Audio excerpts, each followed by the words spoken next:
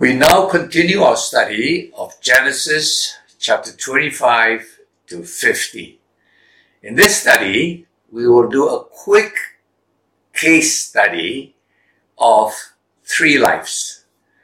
2 of them are patriarchs, Isaac and Jacob. The third one is Joseph. Now Isaac, we don't know much about him. Actually, very little is written about him, except that he was a miracle child. Abraham was like 100 years old, and Sarah was 90 years old when they were blessed with this miracle child. His name, Isaac, means laughter, because when God told them that they would have a kid, they laughed. This is like ridiculous. So we see Hebrew names are really largely descriptive names. Actually most cultures, for example the Chinese, our names actually are normal words, often adjectives like virtuous or beautiful, so names are usually descriptive. And Isaac simply means laughter. And so when we study the Bible, it's good to sometimes know the meaning of those names. For example, Abraham. Before he was Abraham, he was Abram. And Abram simply means father. I guess it comes from the Hebrew word Abba. Papa. Right? The Hebrews, if you go to Israel, I'm told you hear the kids calling their dad Abba, Abba. And so Abram simply means father. But when God made a covenant with him and said he will bless many people, he changed his name to Abraham. Abraham simply means father also. Abba is still there. Ham probably means many. Father of many. Okay, so we see that. Look at the names in the Bible. If you can, try to find out what those names are. Now, not much about his life. Of course, that amazing episode at Mount Moriah where he willingly was allowed his father to offer him as a burnt sacrifice. That is quite amazing. It is supernatural, I'll put it that way. How God worked it out, I don't know. But it's definitely not some natural response of a boy seeing a knife about to stab him, not protesting. Maybe the only lesson I would say at this point we will take out from Isaac's life, a case study of Isaac's life, is that he made a common mistake that many in the Bible make and many in our lives make, and that was he had favoritism towards his kids. Now God blessed Isaac with 2 kids, a pair of twins, non-identical. One was Esau, the elder, and the younger was Jacob. And the Bible says very clearly, Isaac loved Esau, and his wife, Rachel, loved Jacob. Now this is something so terrible we keep seeing over and over. Later we see Jacob makes the same mistake and he loves Joseph, his son, more than his other 11 sons. And so much problem comes from that. So we learn one thing, that it's so natural to like a certain person, even among our kids. There's a certain chemistry we have with certain kids, certain thing about the character that suits us. For example, it says Isaac loved to eat venison, and Esau was a hunter. So, there was that affinity, and he loved Esau. See, when we love our kid, one kid more than the other, and that's quite natural, we must never show it. Right? Because that will cause sibling rivalry. And in this case, early on we saw sibling rivalry between Isaac and Ishmael. How that has continued for 4,000 years. Here we see sibling rivalry between the descendants of Isaac's 2 twins. Jacob, father of the Israelites, and Esau, father of the Edomites. And as we read the history of Israel, there's a lot of fighting between them. Thankfully, the fighting has stopped, not because they became friends, but because there are no more Edomites. The last Edomite that we know recorded in the Bible is Herod, King Herod. He was an Edomite. Alright? So we see, please be careful. Case study, we see a lot of problems from sibling rivalry caused by parental visible favoritism. If you have like one kid more than another, never mention it. Never show it. Right? It's something personal in your heart. Both are your kids. Love them and don't cause sibling rivalry. Now, we move on from Isaac. A very quick case study of Isaac. We move on to Jacob. Now, if you compare the two characters, the father and son, Isaac, we can say he was a bland person. Nothing much about him is written. Jacob, on the other hand, a lot is written about him. He's a very colorful person. Jacob was the younger of the two twins, right? Esau and Jacob, Isaac's two kids. But God favored Jacob over Esau. And we see this over and over again. In a sense, Isaac was favored over Ishmael. Ishmael was 13 years older. And Jacob was a few seconds younger than Esau, so he's not the firstborn, but yet God favored him. And you see this in the Bible. I think God wants to teach us the truth that we have no natural right to claim God's favor. Right? Every one of us has no natural right. We get God's favor because of His grace, because of His goodness, not because we are older or smarter or things like that. Okay? So, Jacob the younger, from the very beginning, showed his character. He grabbed the heel, in the womb, he grabbed the heel of Esau, as it were, not allowing Esau to come out before him. You know, babies usually come out head first. He grabbed the heel, like preventing Esau from coming out. And his name is very interesting. The name Jacob means supplanter. Always say grabber of other people's things. He liked to grab what was not his. So the name Jacob simply means a supplanter, a grabber of things not his. Later on, we see his character showed through when he and his older brother had a dealing. One day, his older brother Esau was so hungry, and Esau was starving, and Jacob had a bowl of porridge, and his brother said, give it to me, and Jacob said, I will give it to you if you will give me your birthright. That is, let me be rightfully the firstborn. So, in a moment of opportunity, he grabbed his brother's birthright. Then, when his father was getting old and with a cataract, probably getting blind, and his papa Isaac wanted to bless his kids, he deceived his blind father and said he was Esau, and he got the blessings of the father for the elder son. So he got Esau's blessings by deceiving his father. Can you imagine what kind of character he is?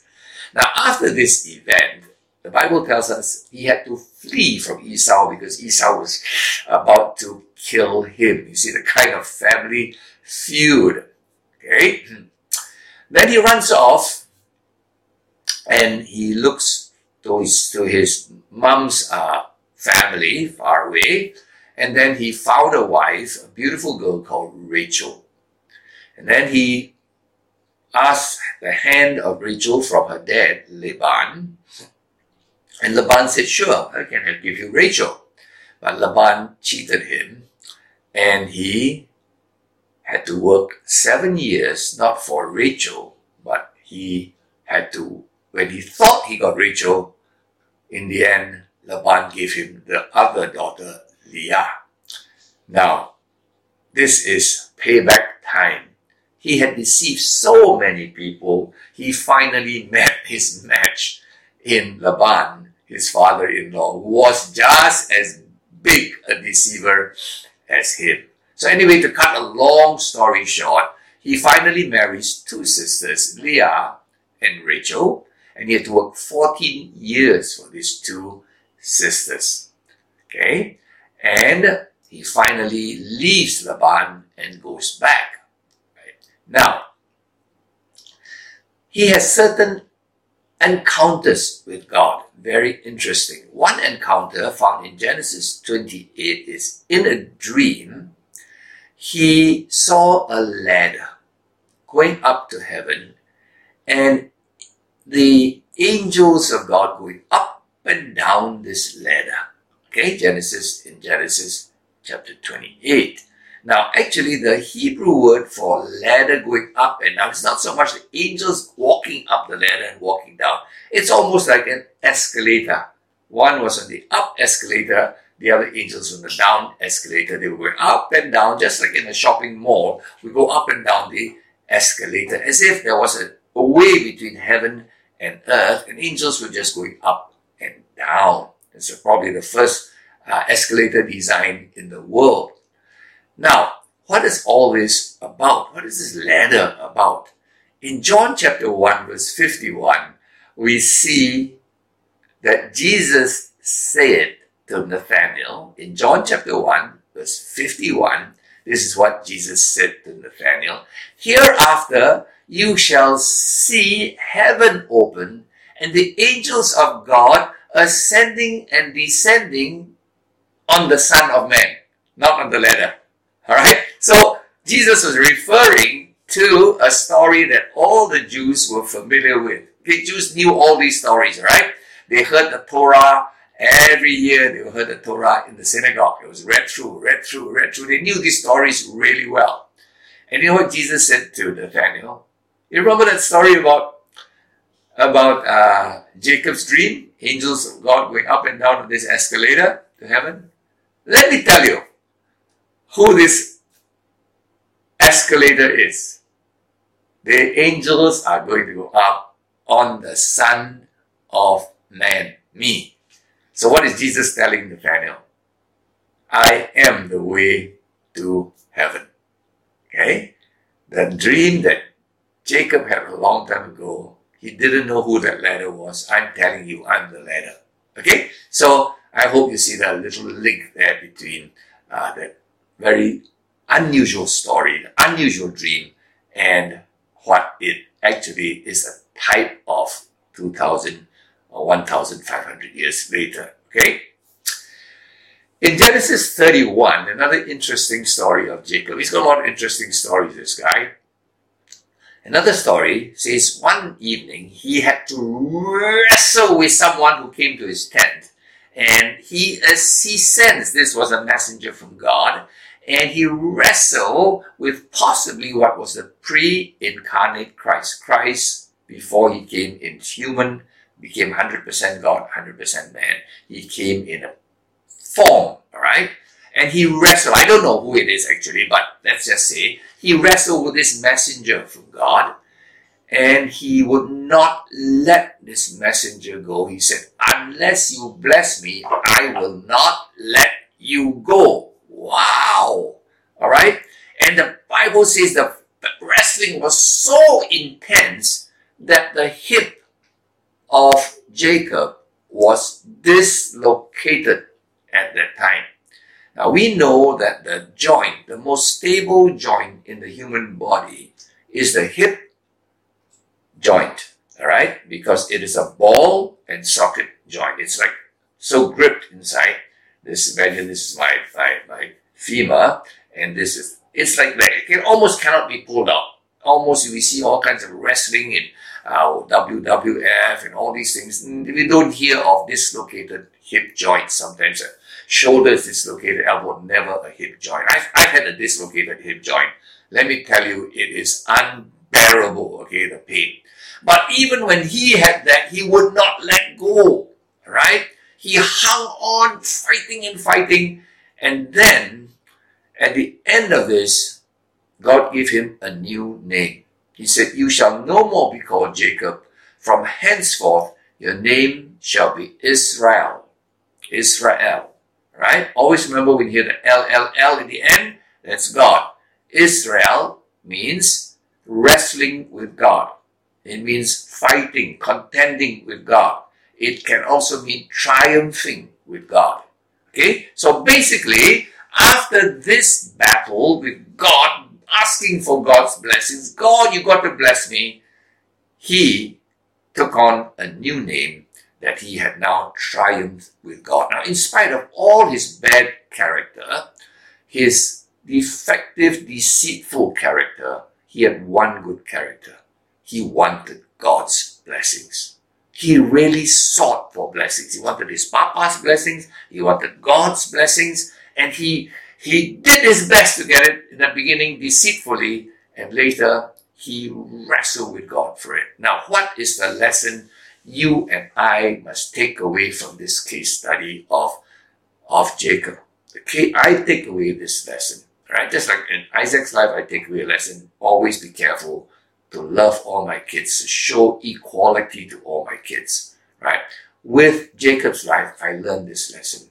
We must plead with God. We must beg God in prayer for his blessings. One thing I discovered in prayer today is that prayers have become very scholarly. Almost you see pastors pray like they're doing poetry. Thou and thee and thine, and the sentence is perfect, the grammar is perfect. They want to sound so good in prayer, so nice in prayer. Now, wrestling is not nice. Wrestling is very messy. Wrestling is very, I don't know how you put it. There's no form. Sometimes even certain sports, there seems to be a certain form. Wrestling seems to me like, that is what prayer should be. It's like pleading with God for, and I'm afraid that is a lost, most prayer is almost like just talking to God, telling God, or informing God, and I'm afraid that we have lost the art, I would say, the spiritual skill of praying to God. Now, the term used in theology sometimes is agonize with God, agonizing prayer. What we have is organized prayer. And that is, people like to make their prayer look so nice. Okay? So can I recommend you take away one lesson from Jacob's life? His very defective life, but he had one redeeming feature. He knew how to pray. And I think if you know how to pray, you will have a totally changed life as Jacob did. His life was no more the same. He's now called Israel. Now, Jacob left 12 sons. Now, sad to say, they came from 4 women, right? It's 2 wives, and the 2 wives had 2 slaves, and they were 2 sisters who were often competing with each other who could produce the sons, right? How come you got a small son than me? And they told Jacob, go into my slave so you can get a son through my slave. So, you see these 2 sisters in the end became 2 competitors and very, very terrible marital dynamics in the family. Polygamy always leads to this. Okay, whatever religion allows polygamy, I'm sad to say, whatever they say, you must be fair to all your wives, I don't believe that.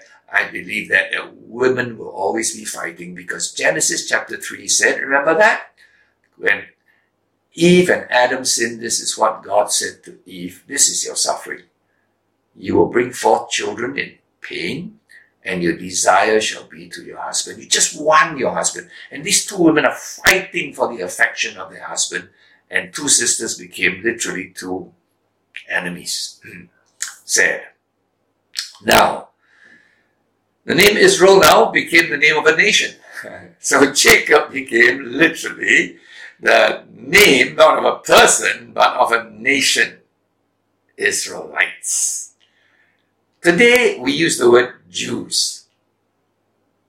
Jews cannot be used at this time. You cannot say these were the Jews. These were not the Jews. These were Israelites. Okay? Why do we today use the term Jews? The term Jews refer to actually one tribe of these 12 kids. These 12 kids became 12 tribes of Israel. But 10 of the tribes were taken into exile earlier. We call them the lost tribes of Israel. We don't know where they are now. They were taken into Assyria and then disappeared from the face of the earth. Okay? The last 2 tribes that were not taken away was Judah and a tiny tribe called Benjamin. Benjamin had been decimated. Later we'll see why. So basically, it was left 10 tribes gone, 2 tribes left, but only one was a major tribe, Judah. And that's where the name Jews come from. So when you say Jews, you don't mean Israelites. Okay? Jews mean the remnant. The ones, not the 10 tribes, they disappeared. They're just the remnant tribe. So today when we say the Jews, we're not talking about this original 12 tribes, one left tribe. Okay, I hope you understand why the name Jew is used today rather than Israelite. Because 10 tribes have so much disappeared from history. Okay. Now, we then move on to the next case study of Joseph. Joseph is very well known because the story of the Prince of Egypt has been seen and done over and over again. It's a great human drama. How someone was sold to slavery, then became the prime minister of the greatest empire in the world at that time. Amazing story, alright? Now, why was Joseph sold to slavery? I mean, there are many reasons, but I can think of some. One is God wanted the Jews or the Israelites to experience slavery. Horrible slavery. Agony, suffering, bondage, cannot escape for a long period of time, 300-400 years. Why? Because it is a type of us before we are saved. We couldn't get out of our sin.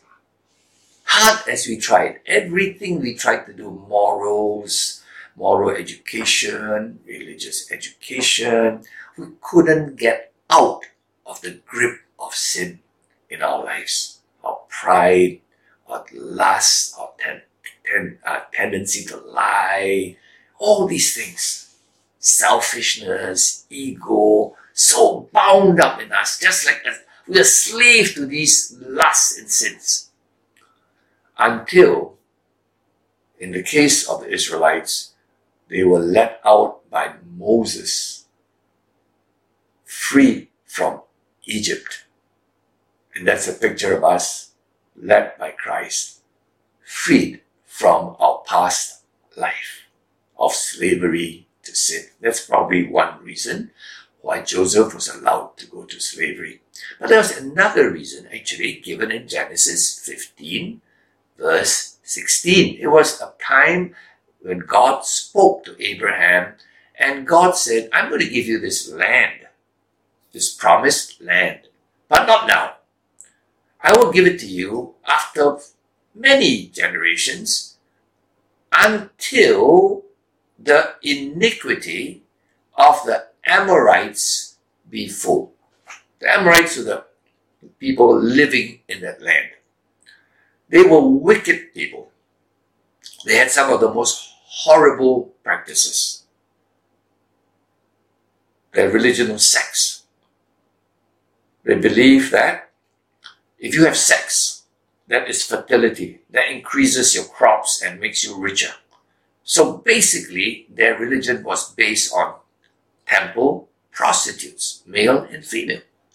Can you imagine? Religion is a time you go to the temple to have sex. Wow, you thought a brothel was bad. The temple is a brothel. And of course, another horrible thing about them was their gods they had to worship with human sacrifice. Often their own babies. Now, this kind of evil that they had in the land, the promised land at the time, God said the iniquity of the Amorites. But that had not reached its fullness. In other words, God said, I want to destroy these people, but I can't destroy them now. It's not fair. There is wickedness, but it has to reach a certain state until my patience runs out. Then I will deal with them. In other words, all right, God just didn't tell the Israelites, just go and take the land, just kill them, it's okay. You know, many times when we read the Old Testament, you and I are a bit troubled. I was troubled for a long time. Why do God allow one race his people, Israelites, to destroy another race. Isn't this called ethnic cleansing? Isn't this what we don't like to see nowadays? When one stronger tribe destroys and cleanses, like the Rohingya and so on, another helpless tribe. No, but this was not the case. This is not ethnic cleansing. This is evil cleansing. God was not getting rid of one race by another race. God was getting rid of horrendous evil on earth, which should never be allowed on this earth. That you kill, you burn your own babies. You go to say you worship God by having sex with a prostitute. Now, it makes no sense.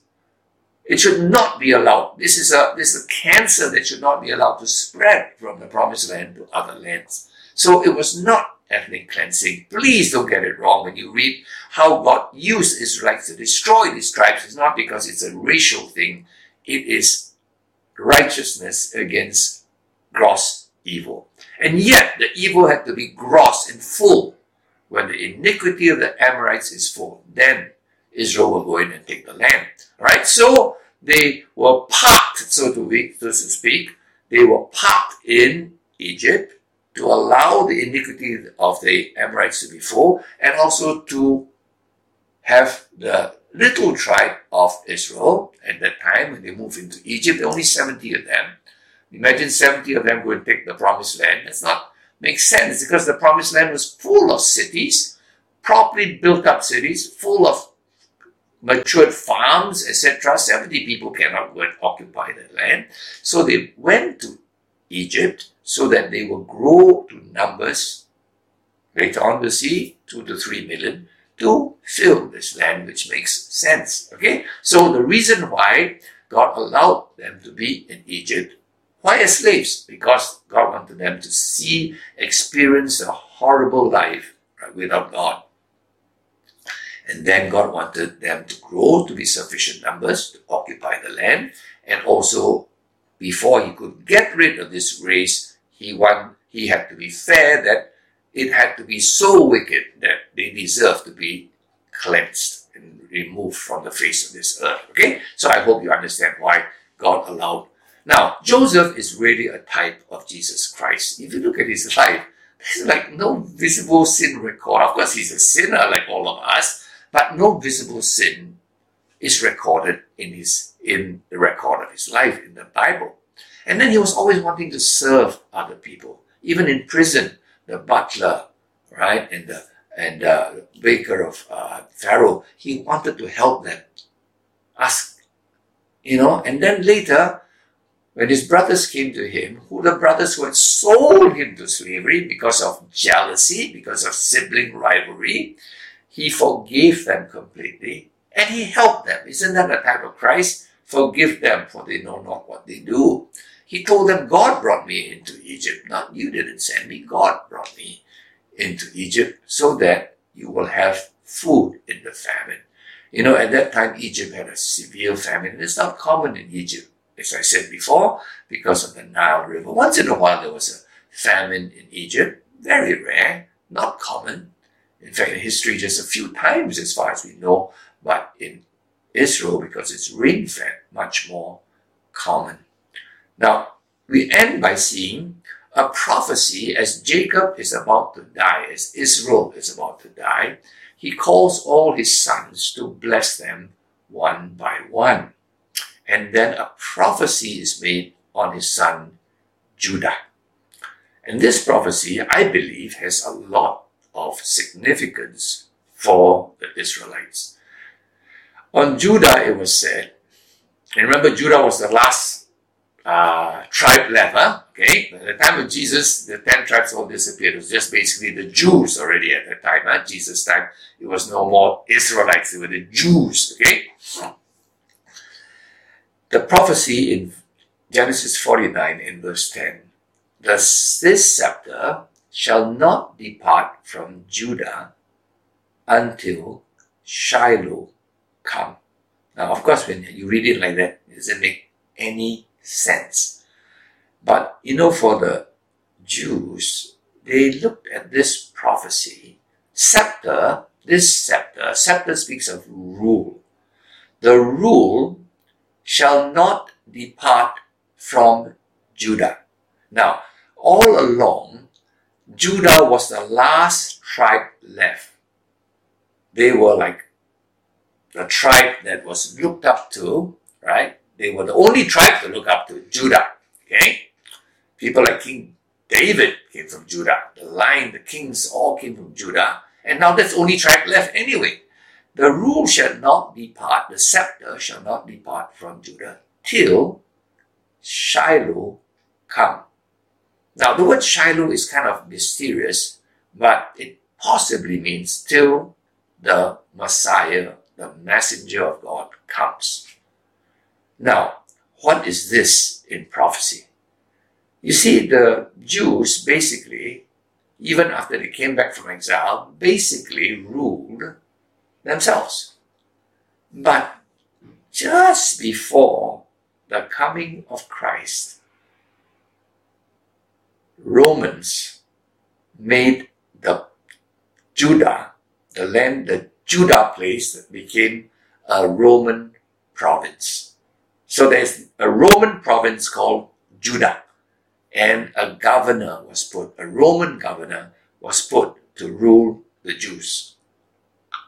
Now, when the Jews saw this, we are now under Roman rule. You know, when Jesus was born, he was under Roman rule. Oh, the prophecy came. The Shiloh, the Messiah, will come. Because we don't more rule ourselves. We are ruled by the Romans. Let me repeat it again. Genesis 49:10. The scepter, the rule, shall not depart from Judah. In other words, we used to rule Judah, the Jews used to rule themselves, but then it has departed. The Romans now ruled the province of Judah. Whoa. When Jesus was born, totally under Roman rule. And then the Jews said, the Messiah, Shiloh, shall come, because we no more rule ourselves. So there was a kind of anticipation, I think, that when at this time, when the Romans are ruling us, a Messiah will come. Okay? So I hope this helps you a little bit about this prophecy and why there was this anticipation of a Messiah at the time of Christ coming.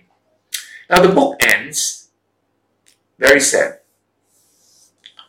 The last few lines is, and Joseph was put into a coffin. Okay, so remember the book of Genesis, It began with a beautiful universe being created. God said, very good. It ends with a coffin. I hope you get the picture now, the beautiful way this book is written. Beautiful creation, perfect creation, ends up in a coffin. Wow. This is the story of sin, the fall of man. Okay?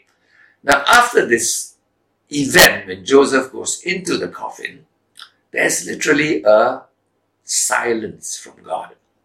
The Jews did not hear from God. The Israelites did not hear from God in Egypt. Totally for hundreds of years, possibly 400 years. No voice from God. Prophetic silence. And then Moses comes out and brings them out of Egypt. Wow. Can you see a type? New Testament. 400 years of silence after Malachi. After the book of Malachi was written, there's 400 years of total silence. Not a word from God to his people, to the Jews. And then Christ comes and delivers them from sin and death. See the type? Right? 400 years of silence in Egypt. Moses comes and liberates them from bondage. 400 years of silence after Malachi. And then Jesus comes and delivers us from sin and death. Okay, so we see here all these books. May I recommend this? Listen to them. Just as the Jews did. They knew these stories well. So anytime they could think through the case study because they knew the stories, they heard it umpteen times. May you also have your audio Bibles on as you drive. Listen to these stories. Listen to it. Make these stories, these case studies a part of your life, right? And then at any time you can recall it and learn lessons from it. So I hope this has been a good study of Genesis. We've taken a long time to do Genesis because there are a lot of truths in it, a lot of foundational truths, and then we speed up our study. So may God bless you as you listen. If you would like to read and you can read very fast, go ahead and read. Okay? But for most of us who are not speed readers, can I suggest listen? Because when you read, you tend to stop, you tend to underline, you tend to go into the thing deep when we should have these things first as stories that are so in our head and we can dive deep in at any time because the case study is already in our head. At any moment you can dive in when you have the material walking around with the case studies all in your head because you listen to them many, many times. God bless you.